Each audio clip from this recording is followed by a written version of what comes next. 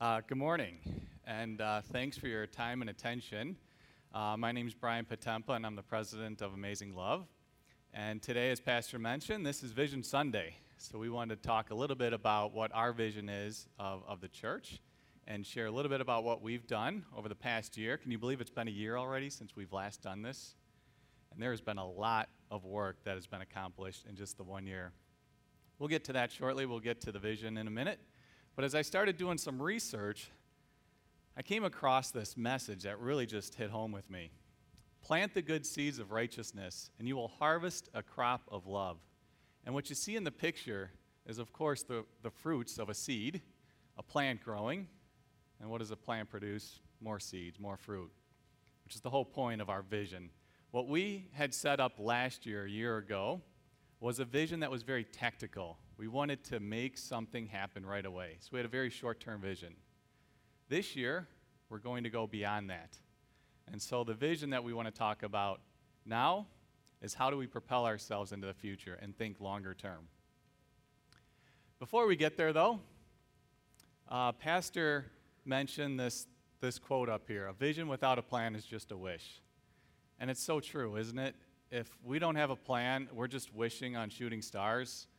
Well, we're going to put a plan together. We did put a plan together last year. We're going to put another plan together to propel us into the future, and we're going to reach for the stars. We're not going to be wishing on those shooting stars. So our plan last year, a very tactical plan that was executed, was based on 3 key pillars.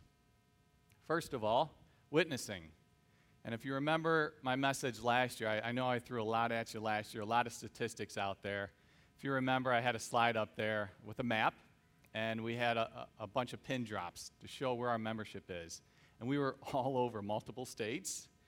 And there was a statistic I shared with you that less than half of our current membership are not even from Frankfort. In fact, it's closer to a third.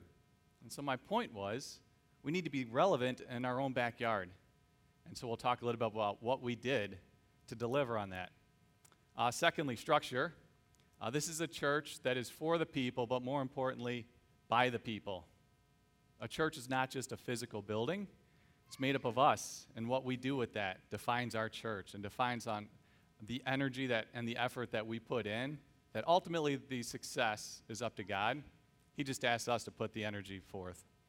And finally, our final pillar was on discipleship and making sure that the flock of all of us, we're a family, and we're prepared to go out there and to go forth and make disciples.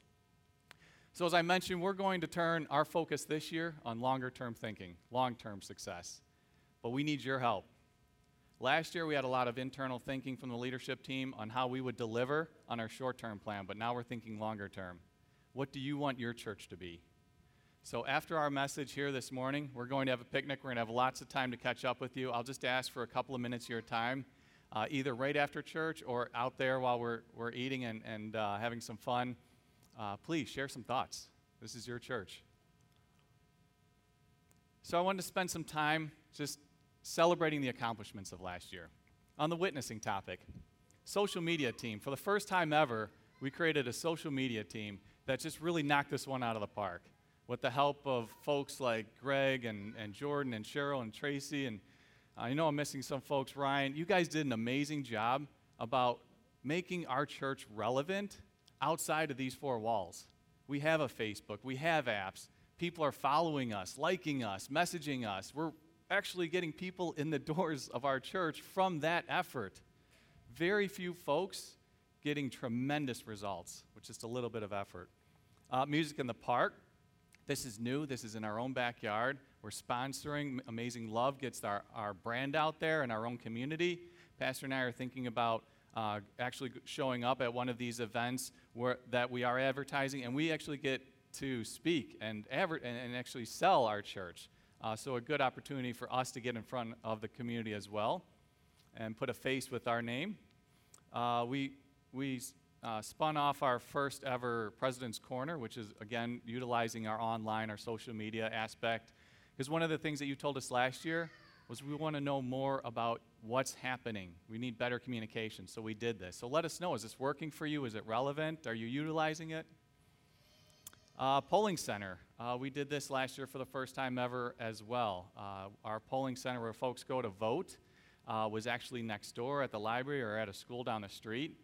And look at these numbers. Hundreds of people through our doors that otherwise would not ever have gone through our doors, came through our doors.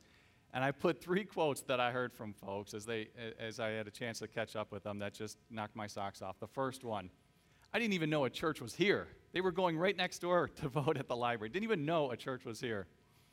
Walking through the door and saying, this is a church? Where's the sanctuary? This doesn't really feel like a church. And it was a great opportunity for us to tell them, yeah, we're a little different. We do things a little different here. It's a non-traditional perspective. And then finally, thank you. Thanks for taking the opportunity to bring polling here and keep our children safe and put the school back into schools because they didn't want strangers walking through their schools to vote. So a big benefit to the community, delivering on local relevance in our own backyard. We did our David Ramsey webcast for the first time ever. For those of you that don't know, David Ramsey is a Christian financial planner. You know, life's outside of church and the 1 hour we put in on Sundays, and this is delivering on that, making ourselves more financially responsible and aware of how to handle the resources that God provides to us. And Pastor talked about the outdoor movie night and the great success that was. We also, so besides just the new things, we enhanced some initiatives that we've already had in place. Christine Seaver did a fantastic job putting the building blocks together for soccer camp. Tracy took that over this year. We've just exceeded expectations, even our own internal expectations. Had capped soccer camp with 100 folks, and that was already filled, paid for before day one. We added an extra 10 folks for a waiting list, and Tracy, correct me if I'm wrong, there's 8 people still waiting to get into soccer camp. That happened a couple weeks ago. Tremendous demand from our own community, and they're already asking about what's next. What else are you doing this summer beyond soccer camp? And you need to do more. We want to keep coming back. And when's next year's too? So great success there. I hear numerous stories that you guys have shared with me in the halls about simple things, about how you've just extended the invite from a lunch with a stranger, a neighbor down the street. Pastor, you already hit this one out of the park earlier about the simple results of an invite and getting folks in the doors. And I want to make sure I'm clear that this is not about filling seats in here, but making an impact for the next life as well. The free garage sale has been another great success. Pastor also commented on the great things that are happening around our own property. And a big thanks to Tabitha with what she's doing with our signing. So the second big pillar was about making sure we had proper structure. And so we've leveled out more of the responsibility, sharing the responsibility, sharing the workload amongst all of us, rolling up our own sleeves. This is not just a church centered on one man of pastor, but yet we are all lending hands in the mission. You'll see that I've colored a couple of boxes here yellow. We still have a hole. We have 3 of 4 paid positions that actually had turned over, and we have still a gap. Music director, if any of you have names or suggestions on either recruiting or filling, please reach out to myself or Pastor or one of the other members of the leadership team. This is a critical area, critical role for us to fill. 2 other I've colored here in yellow. You'll see outreach and teen ministry. Right now, these are gaps in our church. You know, we're a church that wants to share Jesus with all people all the time, and I think we're doing a fantastic job with children's ministry director. What Ann has taken that, simplified that, has done a great job. We already know adult ministry is great with the works of all of that you do, including Pastor himself, but you know, the teens, that's a huge gap for us, and I'm speaking from experience. There was a dark period of my life in the teen ministry, and I didn't have help, and if this excites or jazzes some of you to step up and help the church, if you think there are ideas on how you can help keep our teens strong spiritually in very challenging times in their life when they may be away from home, we'd love to have that role filled. And outreach, there's a lot of genius in this room. I've heard a lot of folks share some great ideas, and I think it's both external as well as internal. Would love to put some resources towards someone that would like to take that on. The last pillar was on discipleship, and I think this is an area that we do fairly well. I mean, Aaron has done a great job with building a community of women that are such a strong family, And we saw this as a gap with our males, and a couple of folks have stepped up and said, let's build a community of strong male relationships as well through Bible study, and Dan's done a great job with apologetics and building a stronger men's group. So this was supposed to be a fireworks slide with a lot of names coming up, but my PowerPoint skills are not that good. The point here is many, many thanks to all the tremendous people that have lended a hand, and I couldn't fit all the names up here, but you'll notice a lot of your names are up here. Many of your names are up here. And the point is, you've heard of the 80-20 rule. Churches fail when you cross the 80-20 rule, when 20% of the church is doing 80% of the work. This is a lot of your names. You're driving this church success, so thank you. And ideas are flowing. More ideas are coming constantly. We're looking for support and resources to help take some of these ideas all the way through fruition. We talked about the teen gap.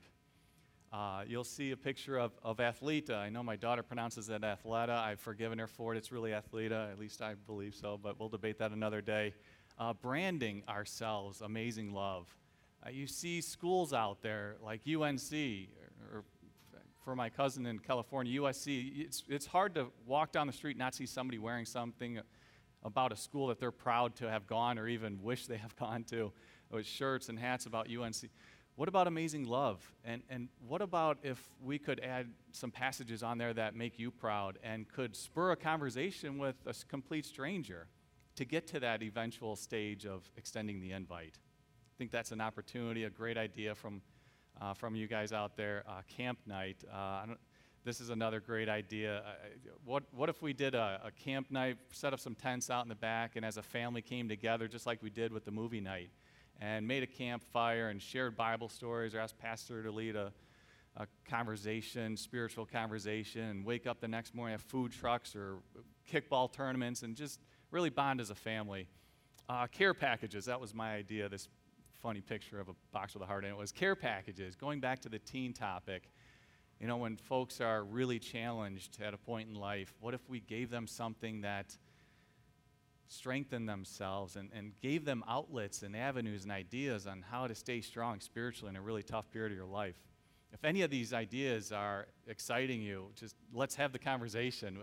We think these are great areas of opportunities and great ideas that spurred from most of yourselves. My key point here is that look at these numbers. It took 25 people to run soccer camp this year. It takes an average of 23 to run church on a weekly basis. The average initiative in Amazing Love uses 10 folks, 10 volunteers. This is where if we want to be a church that propels us past where we are today, it takes resources. So this is an eye chart. I don't want you to read all the information. We've vetted our budget. We are not a church focused on numbers. And I really mean that. And I got to say, God has so richly blessed us financially. We're a $250,000 church now, $275,000 budget. And we're very transparent about it. We're not hiding anything. We've got resources. If you've got questions, we can tell you where all the money's going. It should be going to areas that you believe are important, that are building your church. The key point I want to highlight here is what I've highlighted here in green. If there is passion and bandwidth, we will fund it. So don't let the financials prevent you from delivering on something you feel called to God to do. Okay, one more point here, and that's the vision. I'm coming back to the point I made about long-term vision. I was talking to a good friend of mine that spurred a thought in my mind about this thing that I called faith development continuum of a Christian. And there's a point where we've all come to faith in Christ, right? That's the starting point of the arrow. And that's when you first get introduced to God. And that could be at different stages of your life. It could be baptism. It could be as an adult.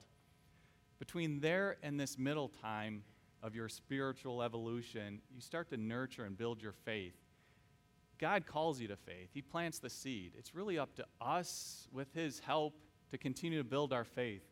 But this is where I think a lot of churches fail, is that people check the box on Sundays. And the wisdom that was shared with me is there's a difference between a convert and a disciple. A convert comes to faith, and they follow the rules. A disciple follows Jesus.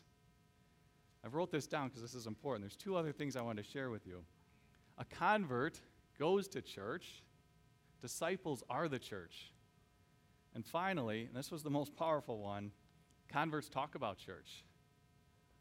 But disciples, they go and make other disciples. They build the church. And this is where I think if we are using our faith, if we're extending the invite, if we're not afraid, if we've got what Pastor likes to call spiritual swagger, and we are out there and we are testifying and we are witnessing, think that we would all be very, very proud of this church and where this church can go. So thanks for your time. I'd love to talk to you guys afterwards and hear what you guys think about where we need to go to build your church. Look forward to enjoying the picnic with all of you.